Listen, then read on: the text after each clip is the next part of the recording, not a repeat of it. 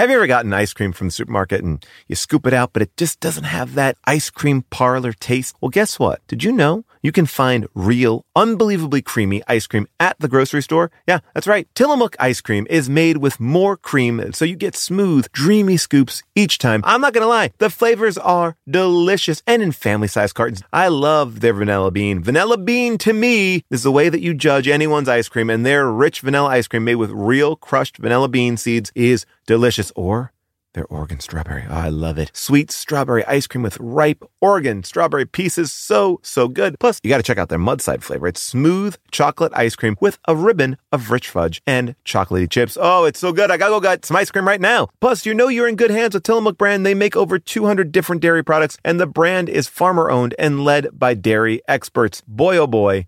I love them all, and you're going to love them too. Whether it's birthday cake, peaches and cream, mint chocolate chip, banana split, or cookies and cream, there is a flavor for you. Find Tillamook ice cream near you at tillamook.com. That's TILLAMOOK.com. Here's something that we've known since the dawn of bread. Everything is better sliced. Let me explain. Slice a pineapple, you get a blast of fresh fruit. Slice some jeans, get some jorts. That's why the new Captain Morgan Sliced went all in on 4 bold, deliciously sliced cocktail-style flavors, including pineapple daiquiri, strawberry margarita, mango mai tai, and passion fruit hurricane. Try the new Captain Morgan Sliced because sliced is better. Visit CaptainMorgan.com to find Sliced near you. Does not contain real fruit or juice. Captain Morgan Sliced, premium flavored malt beverage with natural flavor and certified color. Captain Morgan & Co., Plainfield, Illinois. Please drink responsibly. 21 plus. Hot off the press from Maybelline, New York, it's new Lifter Plump, an intense plumping lip gloss formulated with chili pepper to deliver a heated sensation for an instant plumping effect that lasts. From 8 sizzling shades like Blush Blaze, Red Flag, Hot Honey, Cocoa Zing, and more. An extra large wand applicator transforms lips in one swipe. Learn more at Maybelline.com. For a limited time, get 10% off your Lifter Plump purchase on Amazon with code 10PLUMP. Look! In the sky! It's a bird! It's a plane! It's a... Wait, hold on. Wait, who is it? Wait, what? Okay, and what is exactly is she doing? All right, all right. And why? And wait, okay. And wait, hold on. We saw Supergirl, and you know what that means. Now it's time for How Did This Get Made? We're gonna have a good time, celebrate some failure, not just be a hater, cause you know you wonder, how did this get made? Let's wallow in the mediocrity of subpar art.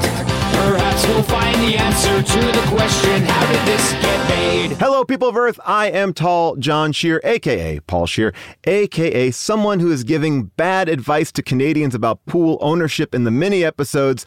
And welcome to How Did This Get Made? Hi. How are you? And welcome to the podcast that tries to make sense of the movies that make no sense. And today we have a movie that is kind of finishing up an unofficial Superman trilogy. We've talked about Superman 3. We've talked about Superman 4. We've even gone into the Zack Snyder Justice League cut. And now we are going to the 1984 film Supergirl. And normally this is the part where I tell you like a little bit of the plot. I like to unpack it a little bit if you haven't seen the movie.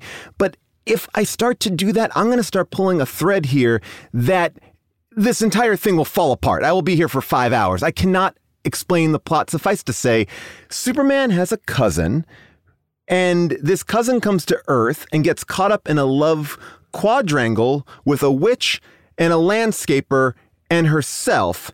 And all of this because she accidentally lost an orb that powered her city. That's not in space, but it's in inner space. Anyway, it's Supergirl, and we're going to get into it. She lost it, Paul, but I'll wait for my proper introduction before I speak.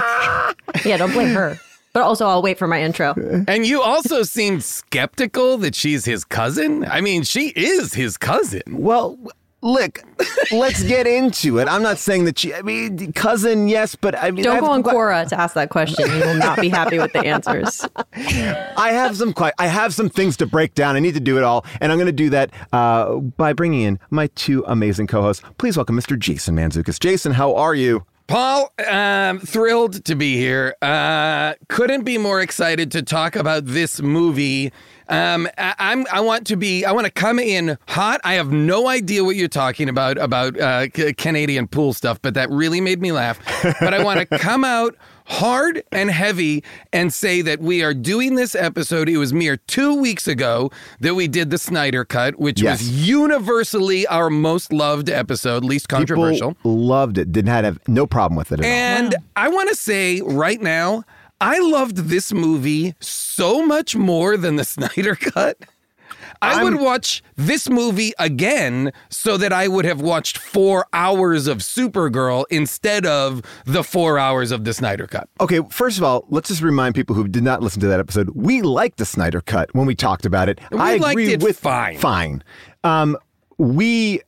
I will agree with you. This is one of those rare How Did This Get Made movies where everything is working on a level of insanity that I enjoyed every moment. I enjoyed every performance. I mean, like, let's not forget Peter O'Toole, Mia Farrow. Like, there's Peter Cook is in this movie. Oh, Peter Cook is amazing. This is like some next level stuff. Okay, let's get into it. Well, let's get into it. And let me introduce our other co-host back from a 2-episode break.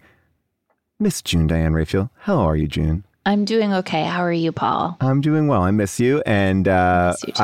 I started off this episode with a bad attitude. Yeah. And I'm so excited about our special guest. I know you'll introduce her, but I want everybody to know that I'm back on track. I'm happy. I'm very happy to see everybody. I love that you're apologizing for your pre-show. We didn't even know this going in. Yes, I'm just apologizing for like the banter. I just came in with a nasty attitude. Well, and I'm kind of like a nasty person these days. And so hopefully I can put that aside. And I'm processing like a lot of anger about the pandemic and perhaps whatever. This can be like a Janet Jackson nasty girl take on this movie. Okay, quick question, Paul. You said you were talking about to Canadians about pool ownership as though there's another option with a pool, like leasing it or renting it for some period of time. Well, right. I guess I was saying like, we were talking about, do I want to own a pool? It wasn't like, do I want to own or lease a pool? It was like, we were getting into it. They were in, well, I don't want to get into it. You can listen to the mini episode. A husband and wife. I won't. Okay, of course not. Husband and wife called in on alternate weeks to argue whether or not they should get a pool. I took the side of the wife in this relationship, and it was much criticized by many people on the Discord. But I still stand by some of my thoughts.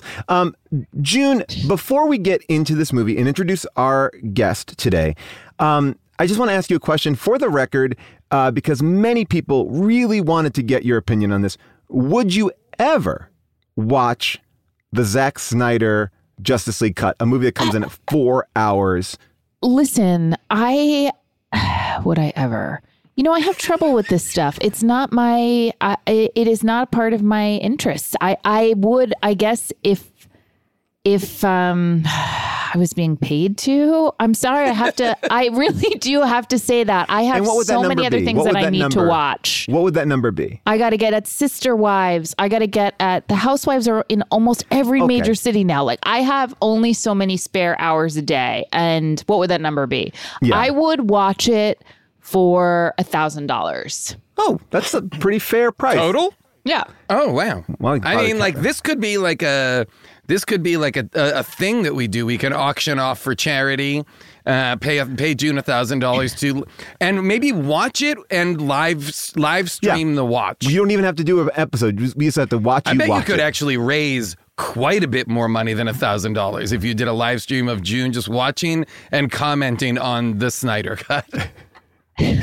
All right, I would do it. I would absolutely happily do it for charity or for myself. Okay, well, there it is. I would like to sit next to you and every 10 minutes hand you $10.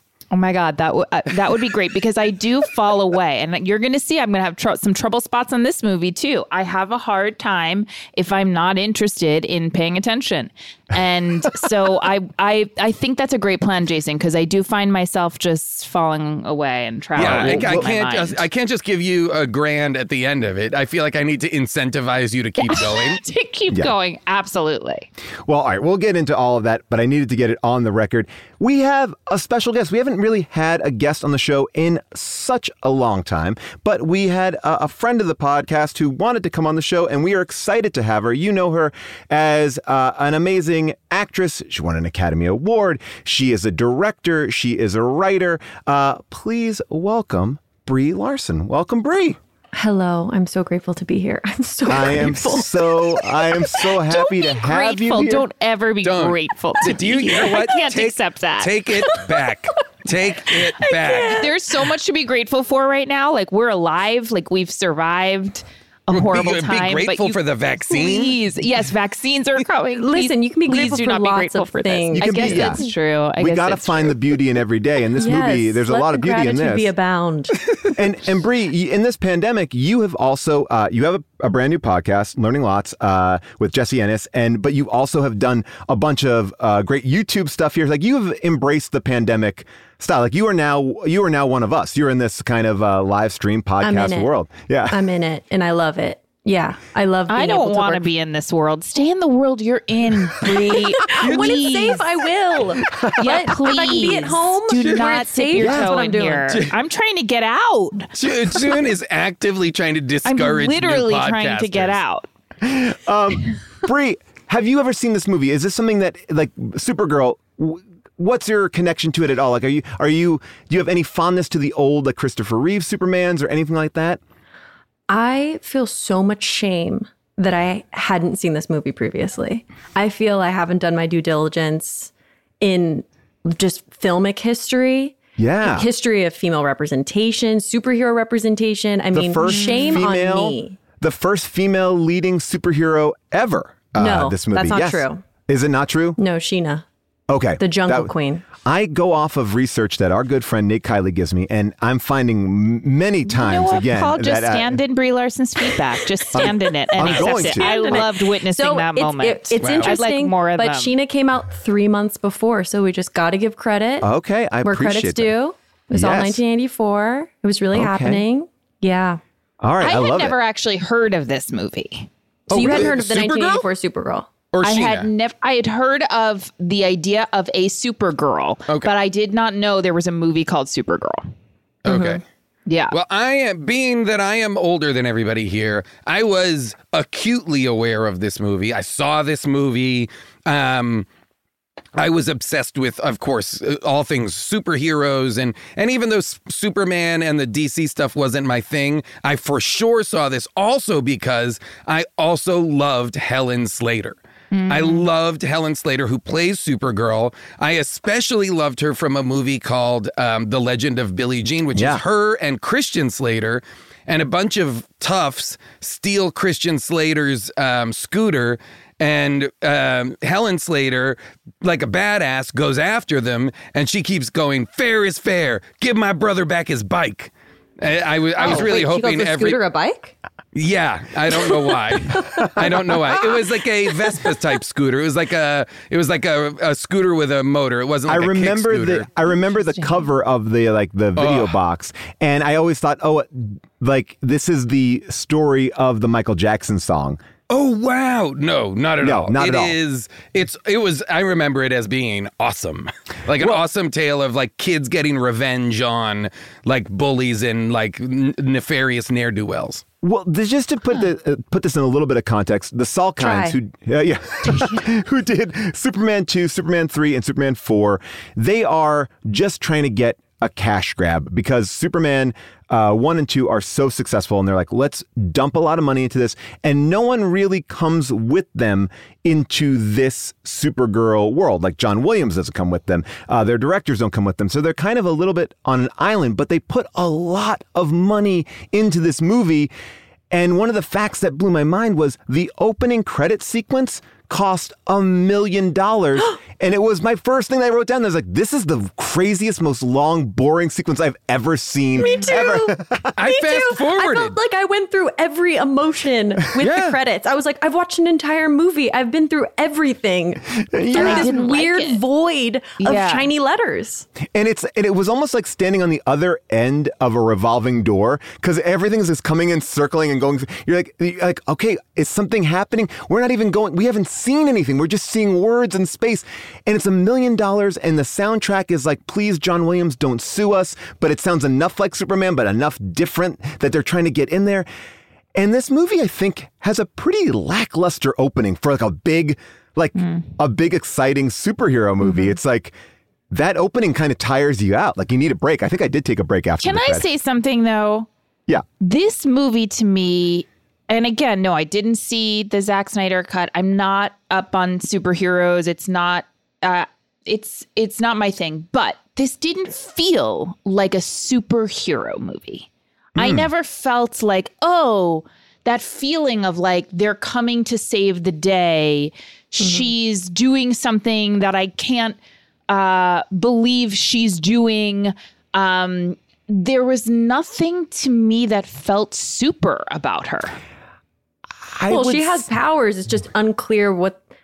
There's so much that's so flimsy. It's about as flimsy as that inner space world she lives in, which apparently, if a dragonfly flies through it, it tears open and everyone could die. It is covered in the saran crystal wrap. Mountain that I guess we're supposed to understand was underwater. I don't know what it was. I guess there was nothing enjoyable to me about learning about her powers. Like, there's nothing to me that's always the fun and like realizing what they can do, understanding she takes to it pretty quickly. She takes to it so quickly, and then there's just no fun in it. I agree. I noted like it was not until like an hour into the movie that she has her first like proper heroic Supergirl versus, an enemy fight. And that fight takes place against a tractor, like a tractor that has her fairly slow moving. Her 35-year-old love interest trapped in its jaws. A lawn care business too owner. old. He was too old. My conjecture is he was so old. It was crazy how student? old. By the way, I did do the math.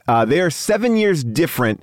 But I have a lot of questions. I don't want to jump there just yet because I think I want to go back to what Brie was saying. I want to talk about the Tiki Mountain more. Yes, I want to talk about this world that we're introduced to in the beginning, which is so convolutedly explained by the amazing Peter O'Toole. Oh. What's that going to be, Zoltar? I think a tree. A tree? What is a tree? A lovely thing which grows on Earth. Earth? You mean where my cousin went? And where, one day soon, perhaps I might venture as well. I don't believe you. How? In that. Through there. The binary chute, but you could never survive the pressure. It would destroy that I can. you. Zip, zap, and I'm gone. But you'd never leave us, Zoltar.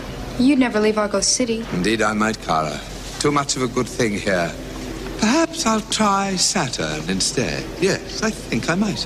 Saturn is that further away than Earth? Silly question. Did you not study six-dimensional geometry at school? Do they not teach you anything anymore? Saturn and Earth are in outer space, but we are in inner space. So, first of all, they're in something that's very hard to understand.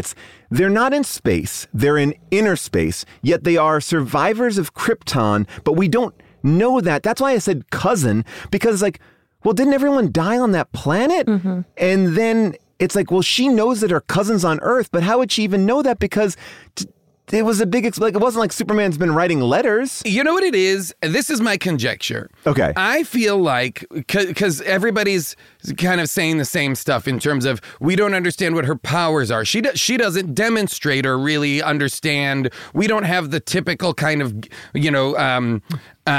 origin story of gaining new powers and understanding how they work. But I think that what they were doing the calculus on was thinking, everybody has already seen that in Superman. We don't need to do it for Supergirl. We just need to say she's his cousin. So when she gets here, she's Superman. She has his power set. So why we don't even need to explain it because the audiences have just become obsessed with this character already. So to have an origin story would seem almost redundant. Kryptonian comes to Earth, yellow sun, gives superpowers, et cetera, et cetera, et cetera. So I think they were counting on that information already being known. But it's so crazy because like what you're saying, Brie, like where they live in this weird like beehive tree bone, some bone world that is, I guess, created by Peter O'Toole with his magical wand. Yeah, and then their windows are made of plastic. She seemingly is the only one being sucked out. Everyone else seems to have no problem with gravity. Like she's the only one. Like, and I don't even understand. Like, okay, so wait, hold on. So Peter O'Toole has taken the device that powers their entire world to play with. Like he's not evil. Yes. Like you would think. He wants to go to Earth. He wants to create a tree, I believe, and go to Earth. A bone tree. It's true. By the way, if he's a an very artist, good person, because don't forget, the second he is found out for doing something wrong, about 15 minutes into the movie, he's like, well, now I must put myself in the phantom realm. Yes. He decides to imprison himself. Yeah. Yeah. I mean, it's pretty harshly. It's incredible. But why would he? I mean, there's so many things that are happenstance in this film. Like, he has stolen this orb, the decahedron or whatever it is, and when Mia Farrow, in her very quick scene, basically says, "Hey, did you steal that?" and he's like, "No," then he drops it on the floor and just like kind of kicks it away, and then that's how she like everything in this movie is bonkers. Like she's got this thing, and she's like, "Oh well, I guess I can make I use my wand to make like a dragonfly. Now it's going to come to life." There's so much that is just There's wild. So much mythology, it seems like. They're building so much mythology. Who are these people? Where do they live? What level of magic do they have? They've got a wand. They've got a power source. Peter O'Toole has created a spaceship in order to travel to Earth or maybe Venus or maybe Mars. None of it matters. Yeah, that's the thing. It's like they explain so much that then nothing makes any sense anymore. She gets in the pod and she gets out of there. And everything is like equal. Everything is equal. And like I could never really track what the rules were. So I mean, I watched this movie twice, by the way, because I was like, I gotta. You did the Snyder Cut. I was scared. I was scared that you guys were going to be like, what? This made perfect sense. Of course there was. Like, because I. Brie, what? We do movies that make no sense. I missed the establishing shot of Faye Dunaway's amusement park home. And so I was truly shaken when that woman comes in on the train buggy. And I was like, where are we? What's happening? I never knew the answer to that. So wait, why were they in an amusement park? I still don't know. That's unclear. No, I think it was only because it had to be a place where it didn't make sense for a man who owns a landscaping company to come by. Okay, but may I just say, though, that the shot of them, I'm sorry to start screaming, but the shot of them flying in that, like, football player bumper car, I was crying laughing. That is, to this day, it's one of the funniest things I've ever seen. And where the fuck did she take him? Because she flies seemingly so far away. Like, she brings him to a beach, and the way that she flies back, it seems like she might have flown him to, like, the West Coast. Mm-hmm. She brought him out to Oregon. There's also a really weird component to this movie, which is when she's flying Supergirl style through the city, it looks like a giant city. It looks like skyscrapers and like Metropolis or Central City or any of the kind of DC cities, right? But all of the activity takes place in what appears to me to be like the equivalent of Smallville, like small town Midvale. America, like a Mayberry type world in which everybody knows each other. Because like the coincidental run-ins, like not only is Faye Dunaway some sort of witch who lives in an abandoned amusement park with Joey Tribbiani's mom, and that relationship, I could see an entire movie all of just it. on the two of them, like amazing. the two of them aging and in this strange like family setup that like felt honestly like pretty subversive in an exciting way. I was like, what are these two ladies Right. But it's when you consider that to get in or out of the house, they have to ride in amusement park like cars. I mean, that's like Silver Spoons, and I know I'm dating myself here. That's Silver Spoons level shit where like a train is going through the house. Like, except that Silver Spoons, they put a train in an actual home. They live in a haunted house they live inside a ride. Yes. And they do make a reference to like, oh, the rent is getting higher. I was just about to say, I could not handle them being like, how are we going to pay these bills? It was like, how about turn the amusement park on? Why are you in an Open it. First, right. Make it a commercial. You are in a commercially zoned building. Now, You're living in a business. Think about it like this. They're paying rent. So that means at some point they were looking for apartments and they looked at a bunch of places and the realtor was like, I do have this one place. We should go look at it. Brought them to an abandoned amusement park and they were like, we'll take it. So many questions like, are there showers? Probably not. Probably not. Why would there be? And also that they go through all the bills. They're like, rent and the electricity and the water. And then they're like, but property taxes? And she's like, I've got it handled. I've got this glass gourd looking thing that's going to save all of our property tax issues. You would think they were like almost squatters or were like the villains who took over an abandoned place and are now using it for, that's like a real comics thing, but they pay rent and have enormous house parties there. Can I also just talk about, I just want to appreciate the open floor plan. They must have taken down a couple of walls in there because also it seems like Faye Dunaway, who, like I said, give me more of Faye Dunaway, give me more of Nigel. I want all of these characters. 100%. Her bedroom is in the main part of the house. Yeah. Brenda Vaccaro's bed is nowhere to be seen. Like, I don't know, like, does she have a separate wing? Because you only see one bed and the fridge is right next to the bed-ish. But then they have this party and I'm like, well, who are these people? Because the party is a wild assortment of like hipsters, older people. I can't make heads or tails of these people. Especially for the fact that they appear to live, again, in like a small Midwestern town. Yeah. That's what it looks to me like they're trying to present, like wholesome, aw shucks, small Midwestern town. But by the way, like two women running their own amusement park and living there.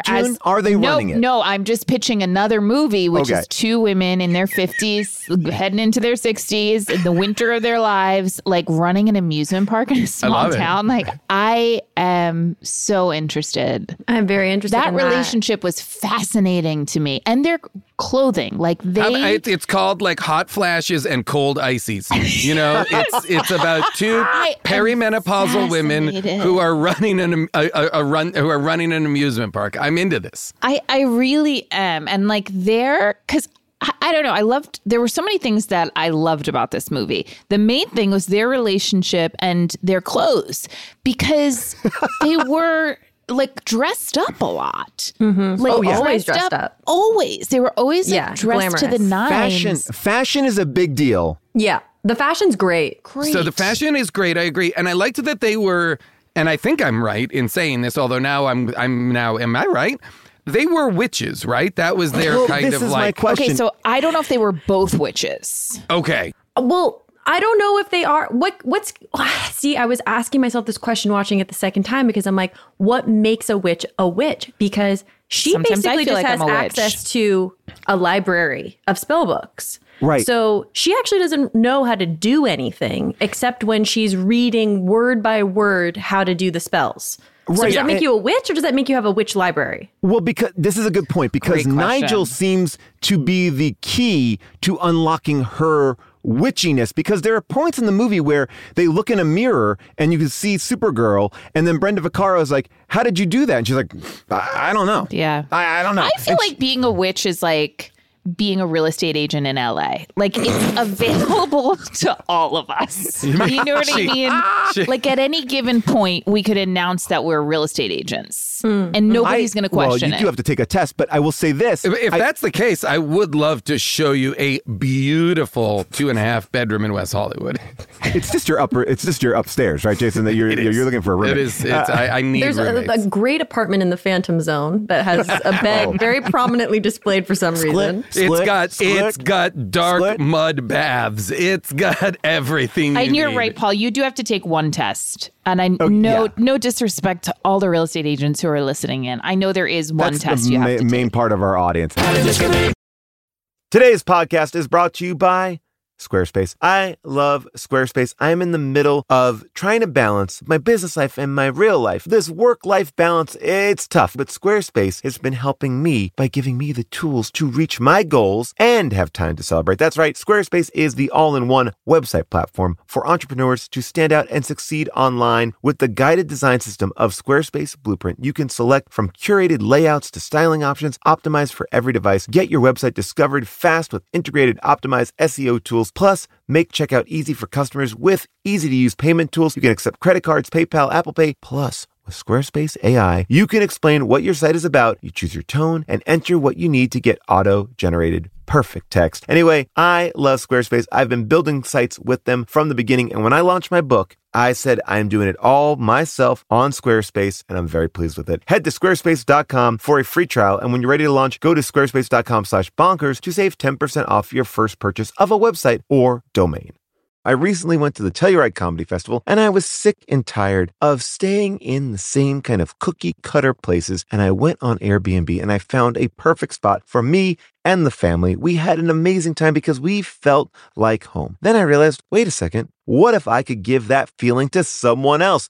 Yes! That's the best part. When you're away, your home could be an Airbnb. That's right. Many people host on Airbnb, but there are people who have never thought about it or didn't even realize that their space could be an Airbnb. Hosting can easily fit into your lifestyle, and you can make someone feel great and make a little bit of money too, because we all need a little bit of money. And maybe your talent or your gift to the world is having a killer place. So if you have a home, but aren't always at home, you have an Airbnb. Your home might be worth more than you think. Find out how much at airbnb.com/host. When you travel, do concerns back home nag at you? Did you lock up? Did you leave a window open? Well, if they do, that's why you should invest in Simply Safe Home Security today. That's right. For award-winning security and peace of mind wherever you go, Simply Safe wants to be there with you by actually not going there at all, but staying at your house. Listen, Newsweek ranked it the best customer service in home security. Plus, it gives you whole home protection, sensors to detect break-ins, fires, floods, and more, plus a variety of indoor and outdoor cameras, no contracts, and a 60-day money-back guarantee. I'm going to tell you this. It's worth it for the peace of mind to know that when I'm on tour, when I'm out there in the UK, I can check in on my house. And with the time difference between LA and Europe, I loved having the 24/7 professional monitoring service in case something happened when I was asleep or not reachable. Simply Safe has given me and many of my listeners real peace of mind, and I want you to have it too. Get 20% off any new Simply Safe system when you sign up for Fast Protect monitoring. Just visit simplysafe.com/bonkers. That's simplysafe.com/bonkers. There's no safe like Simply Safe. There is a moment in the beginning, and Brie, you've seen it twice, so you can maybe help me with this, where they're sitting on a bearskin rug having a picnic, and this is it's a tiger. Tiger skin. Sorry, tiger skin. Yes. Start off with that. It's a tiger. They're on a tiger skin rug having a casual lunch. And he said, she goes, I figured it out. The secret of controlling the world is being invisible. You'd almost know how to make me invisible. Oh, I do know. Take 5 black beans on the head of a dead man. Place 1 bean in his mouth, 2 beans in his eyes, then... Nigel, enough. But it works. Then you can get anywhere. I can't breathe. What the fuck am I? What? I rewatched that 5 times, so I can tell you what happens, okay? Okay, please. So first of all, we established that they're on a tiger rug outside on a picnic near a lake before we established them. And then it pans up to Faye Dunaway getting champagne, and she goes, Yes. It's such a beautiful world. I can't wait for it all to be mine. And then he says... Well, the only way to rule the world is to become invisible, which I was like, wait. Hold on a second. And I was like, well, they're going to explain this. Yeah. No, they don't explain why you have to be invisible in this world to rule. My notes have the quotes, and then after in capitals, it says how. And then after that, it says now a black bean story. He immediately explains himself by going, well, you take 5 black beans, you put 2 in each eye and 1 in his mouth. Oh, you need a dead man's head too. A dead man's head and black beans, which makes you become invisible, which makes you able to rule the world. And that's how you understand the world that we're living in. But that's not what happens, though. But she goes. That's what I was going to say. Yeah, what would she be doesn't so become interesting invisible. is if that becomes the spine of Faye Dunaway's plan. She gets the orb of power and she starts to get the potential to become invisible, thus fulfilling the goal sorry, of I don't know what the goal was, though. ruling the world. But she doesn't ever become invisible, does she? No, but then she goes. Then she's like, well, you know what? Actually, the way to rule the world is to make people fall in love with you, and then that becomes like and the I midpoint. do think that's true. Well, there you go. And then the third part of the world, the third part of the plan was, fuck it, let's just erect a giant castle that doesn't look anything like the amusement park in the center of town. Like, I mean, we'll get into that. But this opening sequence, when that little orb falls into her cocktail glass, yeah, did you think it was her? Nacho cheese? Yeah. Did you think it was Kara? Because I thought she was in an orb. I thought she was tiny. I thought inner space was a tiny world. That's what I thought too. Interesting. And I thought, oh, she's going to release Kara. But no, she immediately knows like this orb from this other world is so powerful. And she immediately dumps Nigel.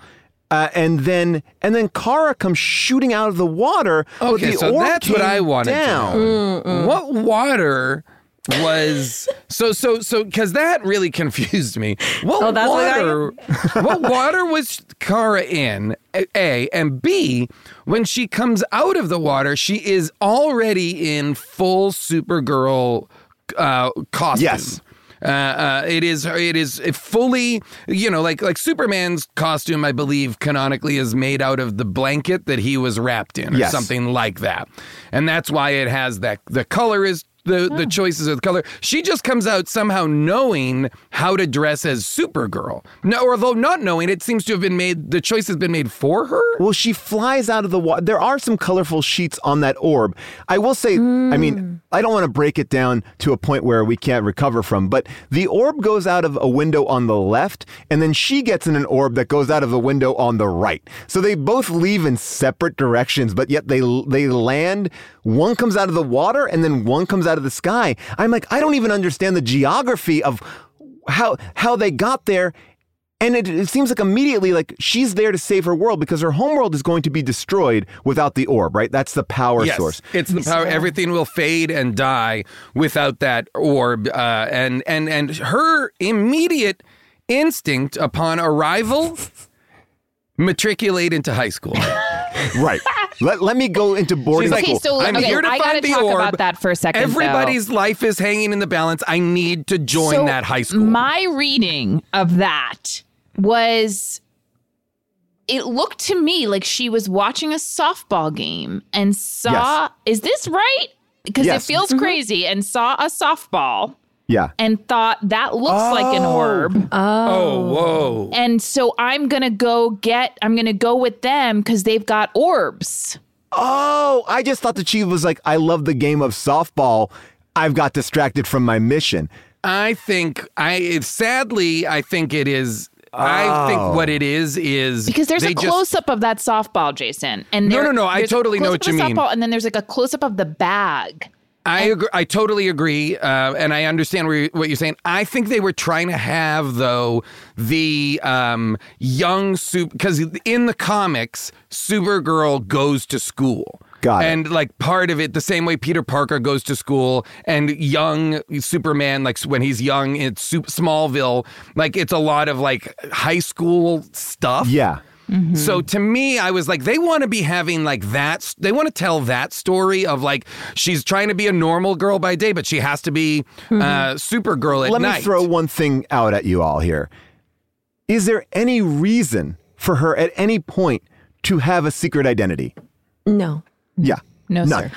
Well, I am also amazed by, it's one of those things too where, I mean, this is such a trope in movies and one of my favorite tropes, which is the like, oh, if she has brown hair, no one recognizes you thing. Like obsessed with that in movies. And I was so grateful that happened because that's an excellent choice. Well, it's certainly better than just Clark Kent wears glasses and Superman doesn't. Yeah. I mean, but I liked her so much better with blonde hair. I'm so sorry. I'm going to speak plainly right now. I felt like once I'm going to speak plainly and I'm going to speak my truth. Wow. Stand in that. Get ready. I felt like she's obviously a beautiful woman, but the brown hair was so jarring to me, and I just wanted to see Supergirl. Like I love that about Clark Kent and Superman, that he does look the same and he looks great as both. Whereas for her, it felt like they made her such a nerd. You thought she was a nerd? What? Yeah, I well, did. Because she does answer that dimension geometry question or whatever. I did. Her friend, Lois Lane's sister?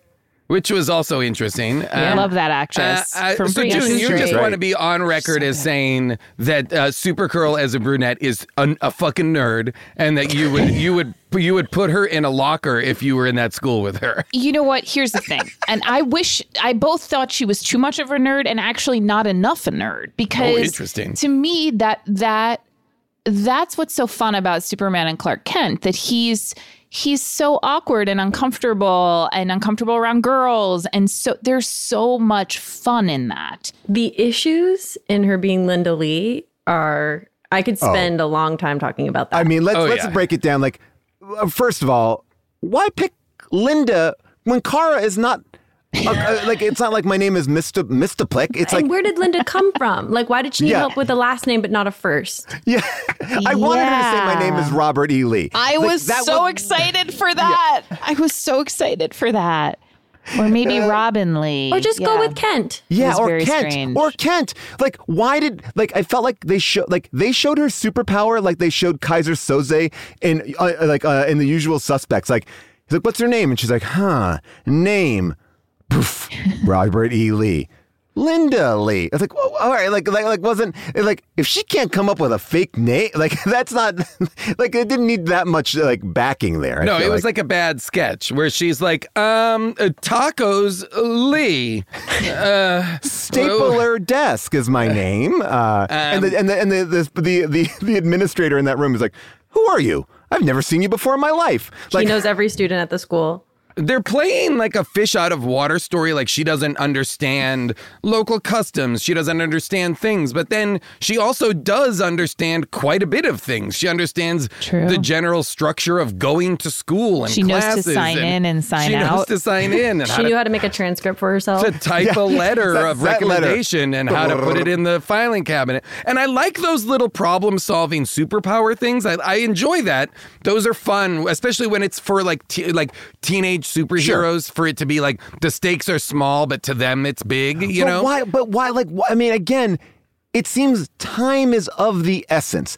Her homeworld is going to implode without this orb, and there's no urgency. There's no urgency. There's no clock. There's no clock. There's no like, you only have 1 week before your parents and everybody else die in wherever. And when you were even saying, June, that she thought that the baseball was the orb, she has no problem destroying an orb in that like lacrosse match when she turns her back on it and it explodes on her back. Oh, field hockey. Field hockey. Yeah. And by the way, why are those kids trying to kill her? Those girls are on the same team.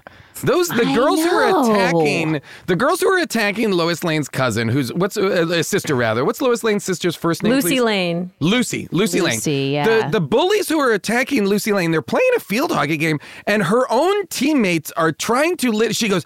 The one girl goes, to hit it so hard it takes her out. Like they are trying to kill. I know that side story that there's just two girls that are trying to hurt the other girls at the school for no reason. That's explained. Nobody has any reason to do anything, and everyone acts like an idiot. Like when they are in that basement, like they're like, we will burn the flesh off of these people. Not like we're going to turn the cold water on. It was like everything they do is so malicious, and there's no end game for them except for that they might have gotten burnt by water like that. Like I guess that's it. I mean, we don't see them again. That problem goes away. I don't want to even go back. I mean, there's a lot of bad people in this movie, especially the dual truck drivers. Including Matt Frewer from Lawnmower Man 2. That's such an amazing choice, by the way. I was screaming when like her first interaction on Earth is with two guys that are trying to like be gross and like lift up her skirt. Yes. It was very interesting. It was like, your first experience with humans is that they're trying to rape you. And when she asks, this actually broke my heart. and took my breath away. When she asks, "Why are you doing this?" Oh, I know. They say, I wrote it down, it's just the way we are. Yeah. That was an indictment. An indictment of humanity. Yes. Really? That was an indictment of humanity for real. And that is like, and the fact that like, she's dressed like she has Superman's kind of iconic look, Superman color, in this world all of it. has to be they assume, I guess they say one line like, what's up with the Halloween costume? But this is a world in which Superman does exist. So you might be like, huh, maybe. Oh, yeah. And the minute she throws Matt Frewer through a wall, the other guy is like, oh, you want to play rough or something like that?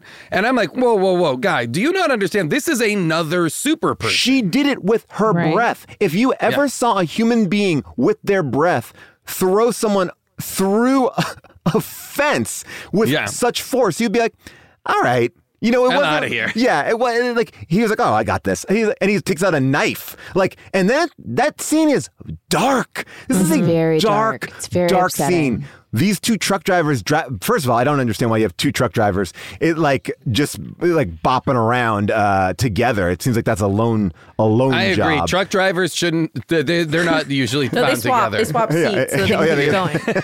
The tag team. Yeah. But yeah, this is. I mean, they meet awful people. I mean, and I would also say that there's so many. I also want to talk about how mean Faye Dunaway was to that woman who was flirting with Nigel, where she puts a scorpion in her mouth. Oh my God. I just want to tack on, because we just immediately dove into this movie, which I'm so glad that we have. I loved every actor in this movie, including her.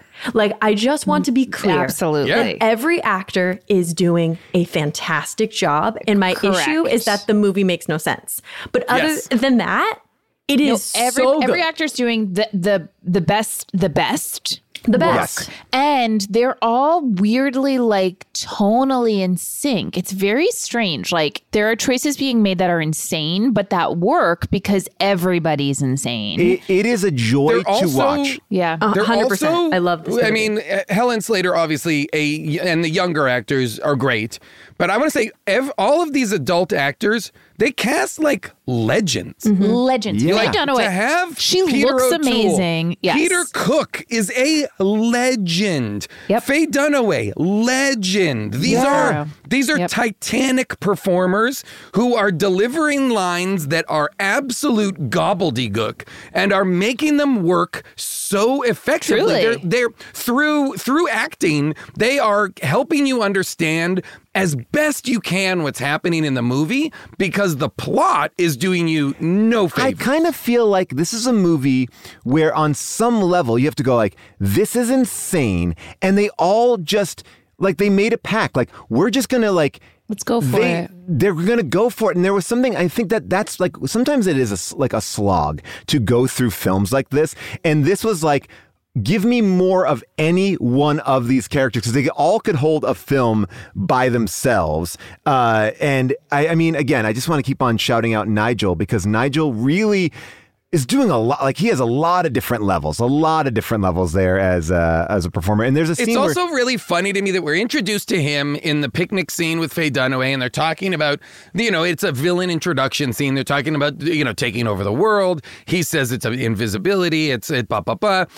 She finally gets the orb of power. She kind of banishes him in a way from her kind of plans. She decides she's going to go it alone. And then the next time we pick him up is when he's a math teacher at the high school that Supergirl has inexplicably decided she needs to attend. So I was like, wait a minute. One of the most evil, villainous kind of characters is also just a high school math teacher. He has access to the most evil magic wand in existence, which we find out later. Right. He knows all about dark magic. He also teaches high school math. I guess the magic seemed for him to just be like an extracurricular activity. Yeah. A pastime. Yeah, he seems like he knew it, and he seemed like he really was in love, and that's what I really like. He felt like he really loved. Okay, let's Faye talk Dunaway. about that. So did Faye Wow, you got Dunaway? choked Did up, she? Paul. I know. Yeah, you okay, babe? Are you okay? It's okay. I just feel like Listen, you don't get to see neither real... Paul or I have experienced human touch in about 4 months, so it's hard. But believe me, I get it. Sorry, Jason. You know. But so. Did Faye Dunaway really have feelings for the landscaper? Well, Brenda Vaccaro is the one who sees him first, right? She's driving. By the way, Brenda Vaccaro is Joey Tribbiani's mom. She's driving the car. She's incredible. She's incredible. An incredible character actor who's been in everything. Literally everything for the last 40 years. And just dropping one-liners at every stage. Right. She's driving. She's the chauffeur. Faye Dunaway's in the back. I have a feeling a lot of the times, from what I read, was that Faye Dunaway showed up late a lot. So you can tell there are certain scenes where she's not there, and they're just like cutting off a shot and being like, "This is it." It's very Vin Diesel rock, Fast and Furious shooting, where it's just like, not here. But they like, she looks at this landscaper and she's like, ooh, la la. She's like, I got his number off the landscaping truck. And then that's the moment where Faye Dunaway is like, you know what? I'm done with the invisibility thing. Now I'm into the love thing. Right. And that's when she concocts her next plan to be like, now it's all about getting a landscaper to fall in love with me. Now I'm going to make a love spell. But she didn't even need the core, the glass gourd for that. She's like, I'm saving that for later. So she just veers off for a second with a spider and a walnut. That she's such a beautiful kind of kinetic woman that she could have just tried to introduce herself. Wow. I mean, she's not like this creature of the night. Like, she's a gorgeous She's beautiful. woman. And she's got a very good point. But look, she does live in, I don't want to judge anybody. She does live in an abandoned theme park.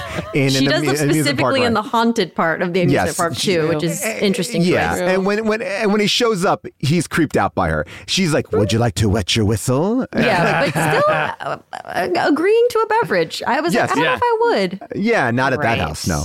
Here's what I want to know. So when they're in the car and they see the hunk, doing landscaping. Who, by the way, do you know who that is? That's Ellis from Die Hard. Yes, exactly. Yeah. Well, I just want to take a quick break from you saying landscaping just to point out what landscaping means in this, because it took me the second time to understand what he was doing, which was first you cut to him and he's sawing a really large branch on a tree, like an entire trunk, okay? He's sawing it, and then they cut back and she's like, that's my prince. I get it. And then we cut back to him and he's painting the tree. I was looking at that too, and I was like, is that some sort of a sap So is he gluing thing? it? Is he painting it? I don't know enough about landscaping to say, but I've never seen that done before. I was wondering if he was putting sap on the root or something like that. From a paint can? That is tricky, yeah. I'm agreeing with you. I noticed that as well, and was like, no, what is the job he's actually executing right now? Unclear. But Faye Dunaway and Brenda Vaccaro are watching it, lusting after him, and when we later cut into the high school girls' shower scene, the girls are also talking about the hunky landscape guy who was cutting the tree. So once again, in a weird bit of coincidence, all the main characters have just been within 500 feet of each other, which happens I think that's why her bracelet keeps on going off, and that's what's confusing to Kara. She's like, why is it going? Like, her bracelet is somehow connected to the orb. I think her bracelet's connected to the orb. I think the bracelet's like a proximity alert for the orb. Yes. And so she's always kind of like trying to figure out where the orb is. But then they really all fall in. And I will say, this movie does do a weird things with ages because they are in high school, right? They're not college. This is high school. I don't know, because then they were referring to it as a dorm. When we saw the posters, so it's boarding school. G against Selena. Yeah. It seemed like a boarding school to me with like crests on the blazers and so forth. Yeah, the very Harry Potter. It felt like Chilton to me from Gilmore Girls. No, you bring up a good point, Paul, because he's too old for them. They're probably all underage. And is she too old? I couldn't quite tell, like, is this his landscaping business or is he like a worker? He does show up. He does show up. It says Ethan's landscaping on the truck. Well, Ethan, he's a one-man operation. He's not very successful because all he does is cut live limbs off trees and then paint the stump. And then he comes like when she's like, "Are you single?" He's like, "I'm in a part of my life where like we get like a little insight on like Ethan too. Like Ethan got out of a bad breakup and he's just kind of now he doesn't want to be tied down." Here's the thing: Ethan and Faye Dunaway, or Ethan and Brenda Vaccaro, 100% work as a couple, right? Yes. They seem to be age appropriately in the same realm, okay? Ethan and a boarding school girl is way wrong. Is like definitively this is a bizarre pairing. What about Jimmy Olsen and Lois Lane's sister? I thought Jimmy Olsen was a student. Is he the guy that had the camera? Yes. Yeah, The guy that's he's probably got drugs or a gun. Let's go eat. Yes, exactly. So that's I'm Jimmy hungry. Olsen. Yeah, that's he Jimmy is Olsen. the photographer for the Daily Planet. He's the only character that has recurred through all the Superman movies because Christopher Reeve at the last second decided not to do a cameo in this film, and so they were like, we need to bring in someone from the other movies to create our universe, and they bring in Jimmy Olsen, who is an adult. I mean, he's the youngest. He's kid always supposed to be a kid. They call him like a kid, but he's on staff. Like he's a working photographer at a national or at the biggest city paper. Like he's not going to school. He's not Peter Parker like handing in photos and going to high school. Like he is. Right. He is the photographer for the Daily Bugle, and he is dating a high school student. Potentially. Well, or kissing. I think he's at least kissing. A lot of kissing in this movie. By the way, the kissing in this movie, when she kisses herself in the mirror, and then Ethan touches her lip, like, kind of ask that question, like, is that? What do we feel about that? I don't. Well, ask what you want to ask, Paul. What are you trying to say? What are you asking? Yeah. Oh, okay, I will ask tell it. who you're looking at. All right, so I will ask it. I feel like I should turn off my screen, and Brie, maybe you should as well. All right, so my question is, we might all get kissed by Paul right now. I'll just go in like the way that she goes, like, yeah. If we all turn off our screens, Paul, you can do it to yourself, and we'll be able to see what's happening. That. Thank you. No, I felt like it was a little like I felt like their kissing was nice, but then I feel like their goodbye kiss was just him putting his finger like in her mouth and like kind of like it's kind of like blopping down her bottom lip. It didn't seem to me to hold any passion. And I just felt like is that fulfilling? Is it fulfilling? I don't know. I think you're right. I actually noticed the kiss between Ethan and Faye Dunaway. And I was like, ooh, that I want to watch. That's kissing. Yes, but you have to remember that Supergirl is a child, and has never been. When Ethan first kisses her, her face is recognizing like what is happening. Right. Yes. So when she starts making out with herself in the mirror, that's her trying to figure out what this kissing business is all about, I guess. I thought that was really endearing and so sweet. But it sounds like, Paul, you wanted more passion from her? No, I just now you're putting me under. Now you're putting more tonguing of the mirror, Paul? No, I don't want anything about the mirror. I just was saying that I wanted, like, I felt like it was an anticlimactic, like it felt like, first of all, this movie ends in an insane way where basically they go, hey, we'll never say that we saw you. Wait, why? What? Like, I don't understand why that was a thing. Yeah, why are we all disavowing any knowledge of this superhero that was prominently in the town? And what about the castle that appeared on the mountaintop? Like, does everyone forget that's going to be there? Or the only part to forget is her? There's a journalist on site. Jimmy Olsen's taking there pictures for the whole thing, taking pictures of everything. Are we saying like he's not going to publish? Well, that's what he says. He's like, I won't talk about this. Like everyone is like on the same page immediately. Like it's this a goddamn never happened. cover up. It's a cover up. But what does it matter? You know, I mean, she still gets to go on and save her planet. Like, this is why I love this movie so much. I'm serious. Like, this is why I watch movies like this, is for the conversation. Because I think for those of us that like, we watch a lot of movies or you read scripts, it's like things become so, you can see what's happening a mile away. Yeah. Whereas with this, like, really I could do, if you turn your eyes away for a second, you're like, wait, what just happened? I rewound and it's it so 3 times. Engaging in that way because you just can't. Like, it really won't make any sense. You cannot believe what's happening. It's amazing. Yes. One of the most engaging movies I've ever seen, period. Yes. That's my hot take. You have a character who so often seems like they are understanding the world they're in and are executing on an incredibly high level. Right? She's Supergirl. She has a mission. She's going to school. She's doing this. And you're like, okay, she's kind of got it locked in. And then you've got like, well, more than halfway through the movie, you've got a scene in which she tries a bra on the outside of her blazer. I can't believe and I was like, stuffs it. and stuffs it. And I was like, what's happening? Why does she now not know what and how a bra works? Well, because she's not getting dressed. She's just visualizing those clothes on her body.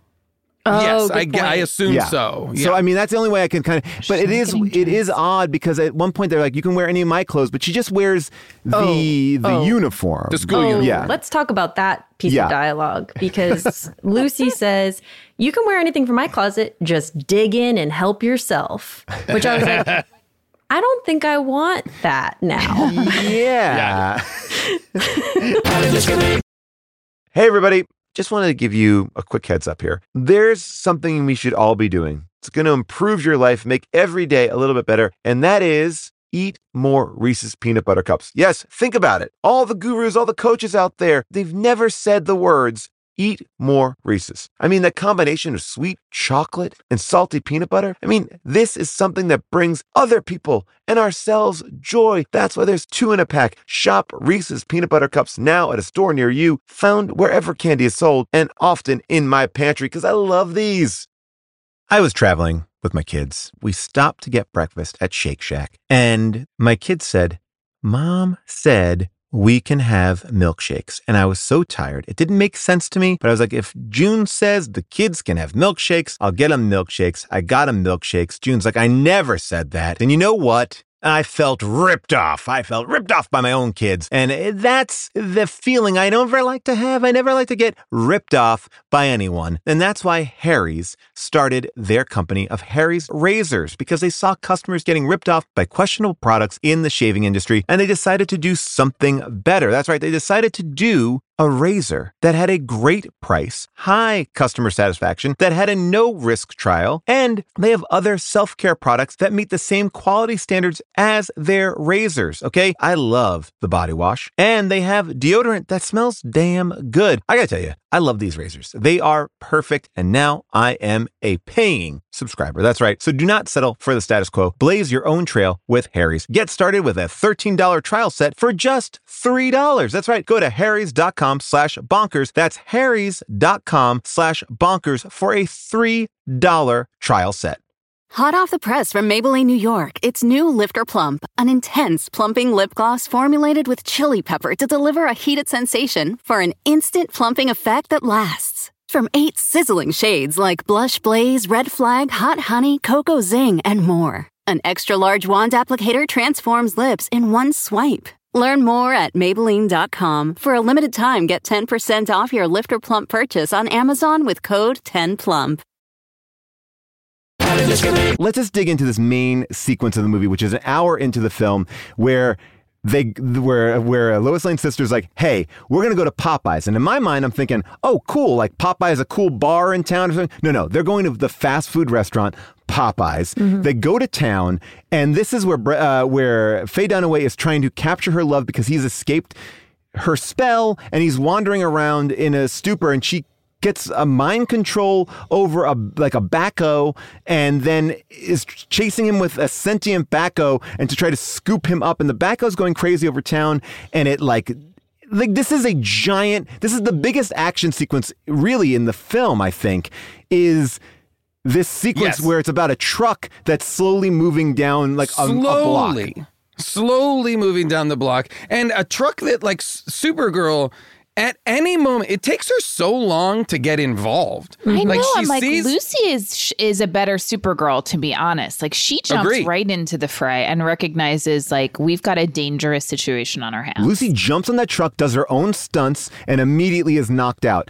But at any point, Supergirl, who is so powerful, you would think would just stand in front of the truck and stop her. Go grab it, pick it up, and fly it someplace else. But she disconnects the front of it and lets the truck continue to run. While the truck has already destroyed a gas station that's sure to explode, a number of small businesses in this town. A wedding is happening. A truck full of hay. The wedding. And a New York City taxi. The hay truck is one of my favorites. So unnecessary and so important. There are so many civilian deaths that could have been prevented, just from the car accidents and all the rest that happened from the slow-moving tractor. By the way, that sequence took 22 days to shoot. Oh my God. 22 That's days. amazing. And that's like Amazing. clearly like on a locked, that's a back lot. That's a built street. I do have some problems with Kara's superheroing in that moment because there's a tire fire. By the way, Paul, And- I love that you continue to call her by her Christian Kryptonian name? Yeah. I give her I put respect on it. She didn't call herself Supergirl. Somebody at the end, like Faye Dunaway, angrily at the end goes, "You, Supergirl!" Like it, and she delivers that line. She does. Yeah, delivers this is what I'm She saying. crushes. These She actors does. are so good. I mean, when Faye Dunaway has to describe what kind of witch she is, here's a clip. I am Selena, Dionysus of Catania, priestess of Seknit. I am the ultimate siren of Endor, and you, little lady, are trespassing on private property. She means him. I am Kara of Argo City, daughter of Allura and Zor-El. And I don't scare easily. Flawless performance, not good, not sleeping on anything. But so those tires are on fire, and what she decides to do is fly through a water tower instead of just using her breath to put out the tire fire. Like, it seems like she creates more destruction. It seems like Supergirl is creating more destruction. She doesn't stop the truck. She just takes the first part off. The I'd love truck to crashes see through a what building. you would do, Paul, in that I know. situation. Wow. You know, when you've got Everyone- all the destruction around you, I just want to know, what would you do? Would you be I thinking would- that clearly if you just got your powers like yesterday? She seems to blow a guy Give into her a fence. break. You know what the whole scene felt like? The whole scene felt like a town-wide version of the game Mousetrap. You know what I mean? Like this whole piece of has been hit, and now the tires are on fire. This is happening over here, so this is crumbling. The gas is going. It felt like a Rube Goldberg machine, because her solutions also, like you're saying, weren't always direct. Yeah. They were also indirect things. So it felt like the whole thing was like a series of bizarre traps and also bizarre solutions that were unnecessary. When she defeats Faye Dunaway in that first scene where, again, vehicle control, where they're controlling the bumper cars, she just puts poles around her, but the poles don't seem like poles don't nullify witches' powers. It wasn't like they were special poles. No, because she could melt them or whatever. Yeah, she does. I also couldn't figure out why bumper cars were such a threat. Those were the weren't scariest bumper cars I've ever seen in my life. They weren't going Terrified. faster. They weren't more powerful. It was just she turned the bumper cars on while the man was in the thing. All he had to do was jump in one of the cars and enjoy the ride. It's just bumper cars. Or just walk out of the ride. Or just get up and walk away and be like, oh, I'm out. See ya. But he's like scrambling around like he's terrified of just the bumper cars. I mean, this movie clearly has a problem with villains, because what you want to see is you want to see your hero fight a villain, and the first villain that she sends is just air. Like it's two shadow monsters. The first shadow monster comes at night and has nothing. It's no just corporeal form. Yes. And the second shadow monster is a little more, he's still translucent, but not fully there. Can I ask a question? Is the second shadow monster that has like claws and almost looks like a dragon or something like that? Is that meant to be the box that the orb has been in this whole time, growing now? That was one of those moments, for me, like you said, Brie, where you like look away. Like I looked away from the screen for a second and I turned back and that thing was there. Yeah, and you're like, what happened? Was shocking. But I did. Why think do I that feel like Jason, though, that it was- June? I'm sorry? Why do I feel like though, June? You said you looked away for a second, but you really looked away for like 15 minutes. I mean, probably. That's probably true. June went on a TikTok wormhole for about 9 minutes. But I thought it was her soul, because doesn't Nigel say at one point, like, you only will be a black magician if you look into your soul. You have to acknowledge how evil you are, or something like that. He says something to her, and then she gives him like acne. But I know. But in that moment, I thought that that's her evilness. But then, I don't know. I mean, that first fight scene is rough for any actor to. I guess maybe it's like a movie without CGI, because there's nothing going on. I assumed it was budget. I assumed they just didn't have. No, the they had a money to lot create. of budget. This is a I know. big Now budget I'm hearing movie. differently. Yeah, what was the budget for this? $35 million. in 1984. 35 So million. I don't understand then why that first fight was like with an invisible object, because that made no sense. She's, she flies up into the sky and with the pole, with the not telephone pole, the street lamp pole, and keeps getting electrocuted, hit by lightning, and all of that fight. I was like, I'm not sure entirely what this is for. What is the... And Brie, I'm gonna throw it back at you. You said that she doesn't she doesn't know what to do, but in that situation she's like, oh, okay, I'll break a telephone pole, I'll fly up into outer space, I'll get a lightning bolt to hit it, and then I'll do, like, she's very quick to figure out that solution. Yeah, I don't have answers for that. I was terrified when she was flying in the thunderstorm with the rod. I was like, don't do this. Yeah, no, this is dangerous. Do this. This is a no. Especially for a kids movie. Yes, I think that was not good representation. But I mean, the reason why we're here is because the movie is what it is. And then there were times where I still was like, I wish I was let in a little bit more into what the rules were. Just like what her powers are, like, because it seemed like it kind of was like, well, she can see things, but then also she can change her clothes. And so I just was like, I want to know what happens when you go from inner space to Earth that gives you these powers, or at least like she never seemed surprised by what she could do either. It was just like, of course I can change my clothes into a prep school uniform. And so that was the stuff where I was where like, she didn't have these powers on her home. Like, that is definitely, we know that to be true. Well, yeah, I mean, it definitely appeared that way. Yeah. And when she gets to the Phantom Zone, she also doesn't have her powers. And but yet, when she is in the house, that's the castle on top of the rock, when the floor is like that weird lava, she doesn't get up and fly. I thought the same thing. I thought the same thing. I know. Yeah, that's the whole thing. That's the one thing we know you can do is fly. The movie kept trying to, I feel like, have it both ways of being like, she's Supergirl. She can do anything. She can defeat the bad guys. She can do this. But it also wanted it to be like, she's just become Supergirl. She doesn't know what these powers are. She doesn't know yet how to fly, she doesn't have it's not instinctual yet. It's still learned. At points, I don't know, incredibly capable, and at points straight up idiot. And I think that they are like. And I can't believe you're calling Supergirl an idiot. I'm saying it. Oh, wow. Geez, people are really going to come for you. I know that's it. Now that's it. I've just sealed my fate. I will say, before we kind of wrap up here, I do want to say. You hear that, Kara Zor-El? Oh no, she's going to come from inner space to get me. Peter O'Toole in the Phantom Zone. That performance to me was. I just love his, like, I'm here and I'll be here for the rest of my life. I'm dead. Like, he really embodied, like, with his Can I just say the other with his spritzer bottle? Oh my God! Open your mouth. Spritz. Squirt. The other performance I loved was, which we haven't talked about yet, was the den mother at the dorm. Drunk. I forgot about her. Yeah. Yeah, she just is in one scene, right? Yeah. I thought we hear about her. We hear about her. Yes, she's in the scene where Supergirl comes back and signs in at night. She's in her costume. After she defeated the shadow monster. She's forgotten to change back into her Linda but the den mom persona. is like kind of drunk, and you see the TV in the background, and you like get a glimpse of that room. And it looks so like there's certain things about this movie that were so great and specific in the way that it looked. Like that room, I was trying to zoom in on my computer screen to see it because it just looked so messy and specific and weird. And then like that was so great.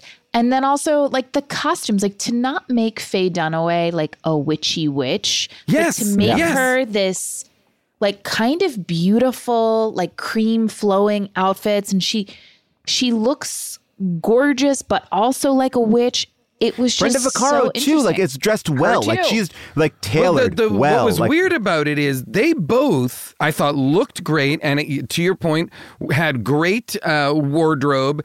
And if you had put them in the penthouse of a skyscraper, they would have felt like Lex Luthor level villains. Yeah. They would have felt like, oh, these are the powerful villains that Supergirl is going to need to take down. So it was all the stranger, and I will say, so much more interesting as a viewer to see them repeatedly struggling to pay the rent and be stuck inside of an abandoned Well, now actually park. I'm wondering if they've spent all their money on their clothes. Maybe. Well, that, look, we didn't see their credit card bills and they didn't address it, but they were trying to get the coven to be a pyramid scheme. We do hear them say, like, if we get enough people in to our coven, we can, they're having a lot of plans. But what was the plan with the orb thing? Okay. What was her plan when she makes the gardener fall in love? Okay, let's just start from there. When she makes the gardener fall in love with her, when I watched it the second time, I understood it. The thing's beeping, and she's like, "Oh, it's telling me that this is my prince, and we're going to be like this power couple." So on second viewing, that made sense to me. Okay, she's like, "Got to get my prince for the power couple moment." But then after that, it's always like, well, I'm saving the power orb for something else. And then it became really vague what it was. And then at the end, she's like got this giant map and she's using like a compass and she's pointing to the map and she's like, Thursday, Friday, Saturday. By Saturday, we'll have them all. And I was like, I still don't know what you're doing. Is it that by Saturday, everybody will love you? Yeah, and if that's true, then why did we need the walnut and the spell with the spider? Because by Saturday, it's all handled. But then also we see a quick glimpse, and this is something that is very confusing, where she is in a limousine going around like being almost treated like a queen, and people have protest signs up like we must get rid of Selena, and it's like, wait, how did this happen so quickly? I don't even know what transpired there. And how do they park that car and then go all the way to the top? Yeah. How what is the Phantom Zone?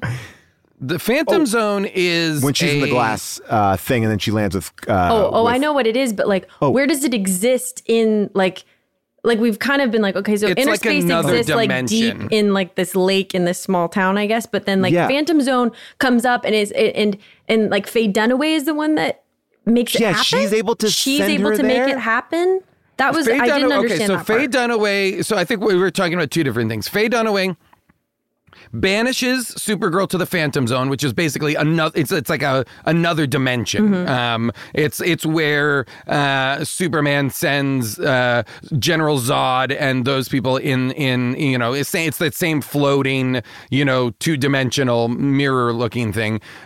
When Faye Dunaway says, I think what did she say? I think I need to do some redecorating around here. I think it needs to look nicer around here. And it snaps. And then there's the mountain, and then there's the castle at the top of the mountain, and that's now where she lives.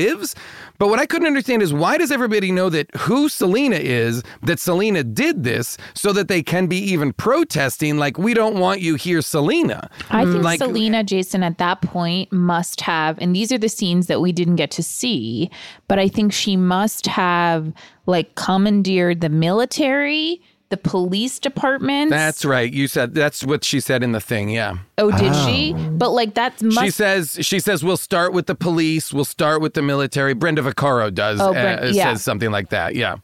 So, I mean, we never got to see that, but I think some time must have passed. I mean, I don't know that that's a 24-hour thing. That society is dead. Her society that she lives in is dead in this time because so much time has passed. Unless we don't understand how time in the not the quantum zone, but the inner space zone works. But it seems like she's gone for a long time, and even a dictatorship has been established. Perhaps, yeah, okay, and also Peter O'Toole seems like he's been in the Phantom Zone for a long time, but it seems like only a week. But maybe in the Phantom Zone, it's like a month. Like that, no one's like saying like, oh, in here every hour is 4 years, or like you need someone to say.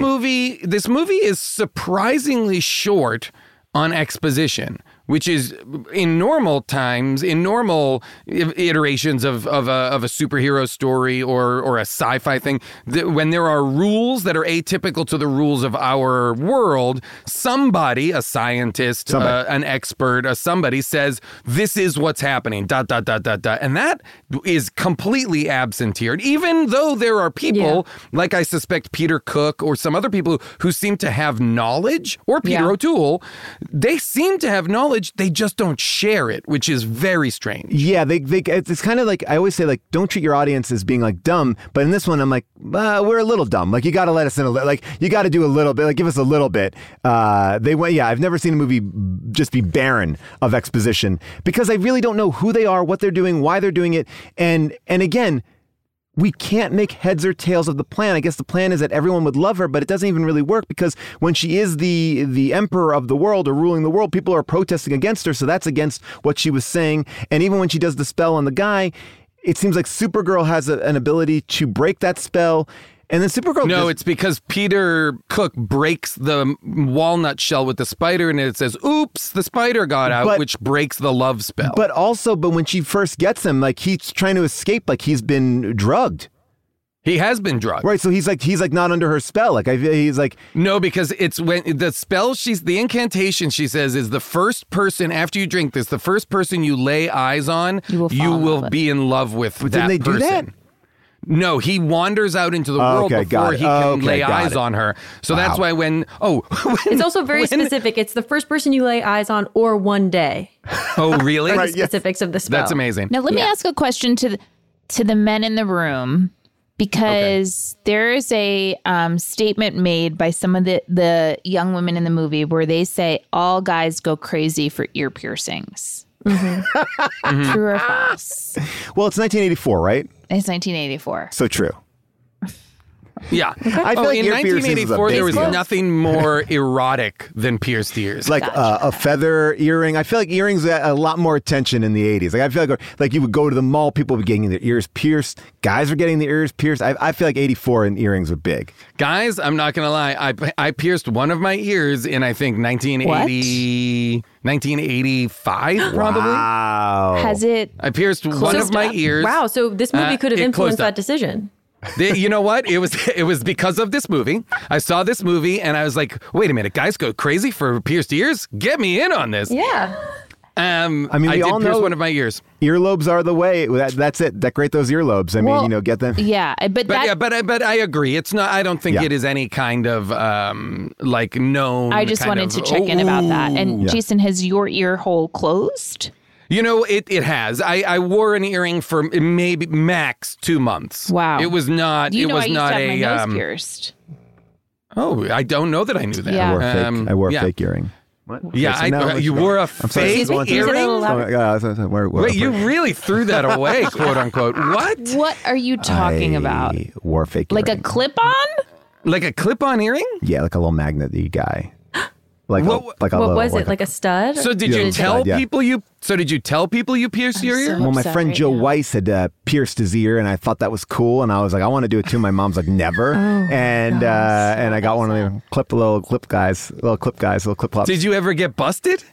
No. I don't think anyone really checked in. And I also did this. This is the other thing I did. What was? I'm sorry. What was the front facing? What was like a little gold ball, like a ball, like very small. And the back was a magnet, so it just stuck on together. Yes, exactly. I will tell you this. This is the other thing that probably I did. Very dangerous. At a certain point, I will say this. I also, because I went to a Catholic school and they were very, they had to do certain things. I hid not having an earring, but pretending to have an earring by putting a Band-Aid on my earlobe. Because so basically boys would have to hide their earrings at school by putting a Band-Aid on their earlobe. But girls could wear earrings or they couldn't? Yes. Yeah, the girls could wear earrings. So basically you knew who a cool dude was because he had a Band-Aid on his ear. Yeah. And I was one of them cool. You're like, ooh, that's a bad boy over there because he's got a Band-Aid on his ear. With my fake pierced ear and my shirt from Boys in the Hood, that the Cuba Gooding Jr. 4-panel shirt. That was me at the roller skating rink. Just doing it up, living my best life. That entire sentence. Would I have ever predicted it ended at the roller skating rink? You got to get out. You got to show your good stuff. Obviously, we have opinions about this movie. There are people out there with a different opinion. It is now time for Second Opinions. The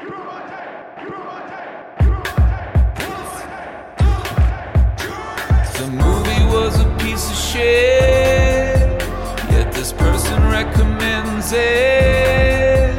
Tell me what is the message? Maybe that art is subjective. I Thank you, John LaJoie. All right, so these are second opinions, cold from Amazon. There are 1,397 reviews of Supergirl. There are 72% of them are 5 stars. So this is some of the highlights of these 5-star reviews. This is from Joan Staubach. She writes this in 2020. This movie is great for youngsters. Special effects are early 80s, but it's a good versus evil story with some goofiness for the kiddies. No one jumping out of bed and leaving their partner du jour to save the world or gratuitous shower scenes. 5 stars. Okay, sure. That's that one. And then we have this one. This is from Vin Skinsky. Goes, I've always liked Helen Slater, but I never had purchased the movie. The crap they put on television is nothing compared to when they made TV for entertainment. 5 stars.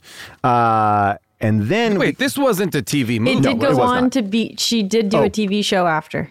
Oh, she did? Yes, okay. this turned into a TV show after, which I can't wait to watch. Well, now I got to see that. She definitely has appeared on the new Supergirl as in part of the mythology. This is from VK Mangalarvis. I went to see this film 5 times in a week back in 1984, and I was frustrated there was never a sequel with Helen. I watched the extended cut 3 times in one night. It was amazing. The music is superb. I own the vinyl and the CD. My favorite scene is when Supergirl falls in love with that cute man and kisses him. You watch that scene and you fall in love with Helen. Period. And the title is, if you had to watch this movie when you were 15, you would love it. 5 stars. If you had to watch this movie, if you were forced to watch this movie when you were 15, as all 15-year-olds should be. And then this one gets a little bit deeper from Ivan Ramirez. He goes, when it comes to Helen Slater and Supergirl, I tend to be a little partial because that blonde changed my life entirely. She was the first blonde I ever saw. Oh, God. I don't like this at all. And I fell in love immediately. I hope to meet her someday before I pass away because I love her and I always will. Oh, this is... Before I pass away? Is not right. This is not right. And he goes, but with all that being said, I will be objective about my review. The story is bad, and there's too many things that are unreasonable in the story. 5 stars. And the title is Too Much Maybe, but for a collector, it's worth it. And those are some of the 5-star reviews. Some of the here's my last one. This is my favorite one. Sorry, I couldn't forget this one. From Adam S., written in 2018. I could never find this in any stores like Walmart, Target, or those other stores. I would have bought this if those stores would carry it. But no, they don't have it. Thank you. I knew you were laughing when I said that. It's all right, once again, but no, they didn't have it. That person is great. Those are some. I understand why that was your favorite one. Yeah, because you just wanted to do that. I wanted to really get my acting out. The movie came out in 1984. The budget was $35 million. The opening weekend was $5 million. It made $14 million. It came in 66th place of all the movies that were released that year. It was beaten by films that we've done on this show, Rhinestone, Breakin' 2, but it beat Streets of Fire, Ninja 3 Domination, and Runaway. Here is one thing that I thought was pretty great about it. Which is also interesting because in this movie, Lois Lane's sister calls the tractor trailer that's going, she says, it's a runaway. Yeah. Which is there's 2 technological movies in the same year where the word runaway. The driverless machines are called runaways. I mean, Maximum Overdrive is so upset they got on this too late. This movie had 14 taglines. They couldn't decide which one they liked. But here are the ones that I'll read, the ones that are the best. She has all the power of the universe, but she still has to learn about love. From another galaxy into your hearts. She taught him what it was to fly. He taught her what it was to love. What? And then you'll believe a girl can fly. But that's a parody of You Believe a Man Can Fly from Superman.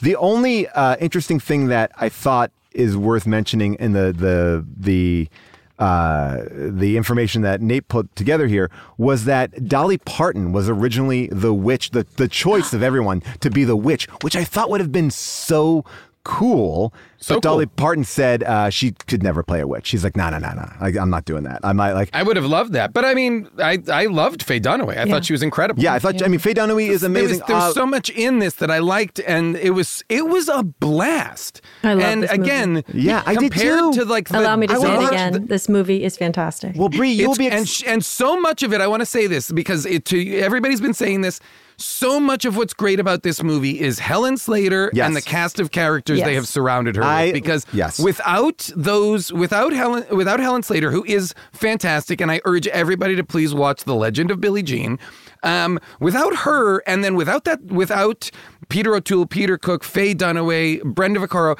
this movie would have been, I suspect, unwatchable. I agree, and I will say just one other thing that is interesting, and Brie, I think you will like this. There is an extended cut of this movie. I heard you say that earlier and was like, wait, there's more than the 2 hours? Yes, there is 21 minutes of extra footage, and there's even more apparently that wasn't even restored, but there is a Blu-ray that I tried to buy last night, and I might go back and try it again. It is 21 minutes of footage is restored, and they said that there's actually an hour of footage in the vaults with the Superman 2 footage that they redid. We need to be very careful that we don't start a hashtag release the Supergirl cut. I'm here for this. I was like, release the Nigel cut, get it out there. But they really this is how they found the footage. Nigel cut. They found a film container simply stating the words, "Do not use." And inside, that's where they found all this extra footage. According to what I read online, there's not much more stuff that makes sense. It's extended scenes, a little bit more. And one of the scenes does involve Selena and the protesters. And a big puddle of water appears in one of those scenes. And it's because in the deleted scene, Selena has retaliated at a female protester by transforming her into an ice and then shattering her. So Selena does a little bit more evil stuff in that. We all agree. We want to see this movie again. I watched it again. I watched it over 2 nights and I rewound it and I enjoyed it. And I was rewatching it here and loving it. And I didn't even notice that, like, when Helen Slater comes out of the water for the first time, it's just a cardboard cutout because they couldn't afford to pull her out of the water. I didn't know that. It is. I gotta you watch rewatch it. That. Oh, it is a full-on cardboard cutout of her, and I think it's another one that goes back in, which is great. Oh, here's what I'll say, because I know there's going to be a lot of nerds who are like, that's canon. Right. The reason she's at that school is because that's canon. That's the story of Supergirl. Argo City, we know it. There's a lot of stuff we get that's part of comics canon that we are not aware of. So if we have complained about it, or if we've said it didn't make sense, perhaps it is from something, but you have inside to tell us of the movie. Oh, God. I'm not apologizing to those people or giving them any fucking time of day. A movie is made for people to watch. And unless I am told you must see all these other things before, I'm going to base my experience on what is being presented before me. Correct. Brie, you have a brand new podcast. Tell us about this podcast that you have. Yeah, it's called Learning Lots with Brie and Jesse. I'm doing it with my best friend, Jesse Ennis. And it's just a way for us to learn more. I realized that in particular, the pandemic gave me a lot of time to reflect and realize the privilege I have of conversation, that there's so many interesting people that I get the opportunity to speak with and learn more from. And I was like, well, I would love to be able to share this information and make it available to all. So yeah, we're doing topic-based conversations with experts and friends. And we've only done a couple episodes, but it's just been really fun. And I've already learned a ton, even just learning how to make a podcast. And it's a little nerve-wracking for me. I mean, even doing things like this where I'm being myself rather than a character is like a new experience for me. And so I'm glad. I mean, I think it's a good kind of discomfort. I have to say, I've watched a few of the vlogs that you've done on YouTube, and you really have done an amazing job of doing I think you really have created a big world to kind of be in, whether it is about whatever, a daily routine or a really interesting conversation about, race or then you can go into exercise stuff. I feel like it's very, very empowering and very inspiring. Thank you. The stuff I've seen. Yeah, it's really, really awesome. It's been fun. June, Jason, what do you want to talk about? Yeah, I'll plug a few things. So I'm excited about that podcast and I will definitely be listening. As even though I said don't come down to the world of podcasts, I am also going to be launching a podcast if you haven't heard it yet, the deep dive, the podcast I am doing with Jessica St. Clair is out. And I encourage everybody to check it out, Paul. And Jason, I know Paul has never invited us onto his other podcast, but you, my friend, are welcome to come on. Wow. That sounds, by the way, June, thank you. Thank you for that generosity. No, it's shocking how easy it is to do. You know, guys, we're really booked up. After doing a podcast for over a decade with you, it's so easy. It's one of the easiest things in the world. It's so hard for me to, I got a lot of dates and stuff. Yeah. And you're in Canada right now, June, so I can't even figure out your schedule. More than available. I'm actually on Jason, ice you're out of the house a lot. Couple weeks. Out of the house. I'm not out of. I mean, all I do is sit in my closet and wait to podcast. Jason, what do you have going on? One more thing I want to plug, Paul, just really quickly. One more thing I want to plug is my very best friend in the world, Casey Wilson, has an unbelievable book that's coming out on May 4th called The Wreckage of My Presence, published by HarperCollins. It's available wherever books are sold. But of course, I encourage everybody to go to their local indie bookstore and see if it's there. Probably is. And if it's not, you can order it. And I have... Go to Powell Books. I have I have a special copy of it that Casey sent me. And I am just blown away by how beautiful her writing is, and it's hilarious and heartbreaking. And again, that's May 4th. Right? That is May the 4th. May the 4th be with you. Oh, I wish you hadn't done that. Is it a Star Wars theme? Is it a Star Wars themed book? No. Jedi? She's going to reveal she's a Jedi? Casey doesn't traffic in that stuff. This is just a Is it a beautiful Jedi's collection. journal? No, it's a beautiful collection of essays the sacred text. Grief and mothering. You know what? Forget it. Jason, what do you got? So season 1 of Invincible, so good. A great animated show that I do a voice on, is on Amazon right now. And it's really like fantastic, brutal superhero story. The opposite of this kind of poppy, good feeling kind of light superhero story, like really gruesome, consequences laden superhero stories. That is a blast. I play one of the characters on that. And that's about it. Well, I want to tell you all about a couple things that I've got going on. You can check out my movies Happily and Arch Enemy, which are on VOD right now. But more importantly, I want to tell everyone to check out my brand new Twitch channel. It's called Friend Zone, and we do a bunch of comedy shows. Jason and I have been doing a show on there called Quar Chat, which is an extension of what we do on the mini episode. I've also do a show with Adam Pally where we punch up your Twitter jokes. Rob Hubel and I every Thursday night do a big old comedy talk show, and there are more and more fun shows. David Wayne hosting a piano bar, and it's a fun... I'm having a blast with it. I love the community. You can visit me at discord.gg/Paul Scheer. And we also have a Discord for How Did This Get Made, which is discord.gg/HDTGM. And I have a little How Did This Get Made area on my page as well. But people, the most important thing is, if you want to keep this conversation going, there is a chance for you to chime in and tell us what you thought about Supergirl. You can do that by calling into our mini episode. The number is 619-PAUL-ASK. That's 619 Paul Ask. And we will talk more about Supergirl or your life problems. You do have another line. That is a charged line. That is a charge. That is a charge. With my OnlyFans, and that's actually I transferred to OnlyFans, and I'm really happy with I'm really happy with it actually. You're getting a lot of blowback though. Celebrities on OnlyFans. Well, but I'm actually delivering the goods, Jason. And a big shout out to all the people. I really wish you hadn't said it as delivering the goods. A big shout out to everybody. Which is to say, you deliver DVD copies of the Jeremy Piven movie, The Goods, to people. Yeah. But I also have to say that this show could not be made without the amazing team that pulls it together every single week. And that starts with our amazing super producer, Cody Fisher. Cody is absolutely amazing, pulls this whole show together. And Devin Bryant, the reason why this show sounds good, the reason why our live shows sound good, the reason why everything is perfect is because Devin is behind the boards. He knows how to put this thing together, and he does a damn fine job. Molly Reynolds, who is also just I'm going to call her a power player, an MVP of the show, always helping out wherever we need it. And, of course, our producer, Avril Halley. Avril has a great show called Movie Bitches. We play clips of that on our mini episodes. But more importantly, Avril picks all of these films and picked this one here today. She has been on an absolute roll. A big shout out to July Diaz, who listens through. Make sure that we said everything right. Love July. July, thank you for all your hard work. And can't let it be said enough, but Nate Kiley, I'm going to take a bullet for you, man. You have a brand new baby. You're giving me research every week. You're a fucking champ. And you know what? I may have had the wrong information, but I also learned. So I'm going to sit in that. I'm going to sit in that this week as well. And I want to give a shout out to all the amazing art that people post up on our social pages, which come from the ghost of Craig T. Nelson on Instagram, Zach McAleese, and of course, Kyle Waldron. You can see all of their amazing art on our Facebook and Instagram pages. People, we have shirts, we have merch, we have a lot of cool things, and each one of these things are created by you or us.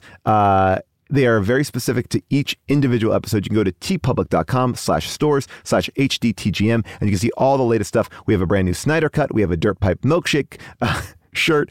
We got it all in there. I love it all. It's so good. And there's sales going on at TeePublic at all times. So thank you for listening. And if you like the show, go back and listen to some older ones. Go sign up for Stitcher Premium, and you can listen to it commercial free. But most importantly, please rate and review the show, especially on iTunes. It helps. It really does help us. And we really appreciate anyone who takes the time to do it. I know that I'm not a person who does that, but if you did it for us, I would be forever, ever grateful. Thank you, Brie, for being here, and we will see you next time. Thank you, Brie. Thank you, everyone. What a delight. All right. Bye for now.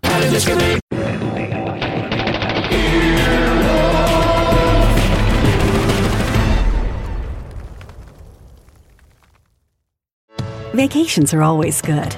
Sometimes they're even great.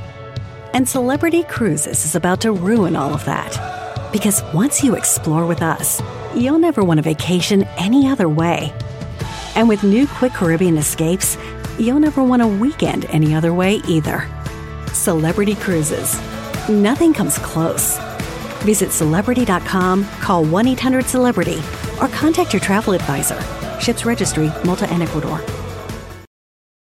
Hot off the press from Maybelline, New York, it's new Lifter Plump, an intense plumping lip gloss formulated with chili pepper to deliver a heated sensation for an instant plumping effect that lasts. From 8 sizzling shades like Blush Blaze, Red Flag, Hot Honey, Cocoa Zing, and more. An extra large wand applicator transforms lips in one swipe. Learn more at Maybelline.com. For a limited time, get 10% off your Lifter Plump purchase on Amazon with code 10PLUMP.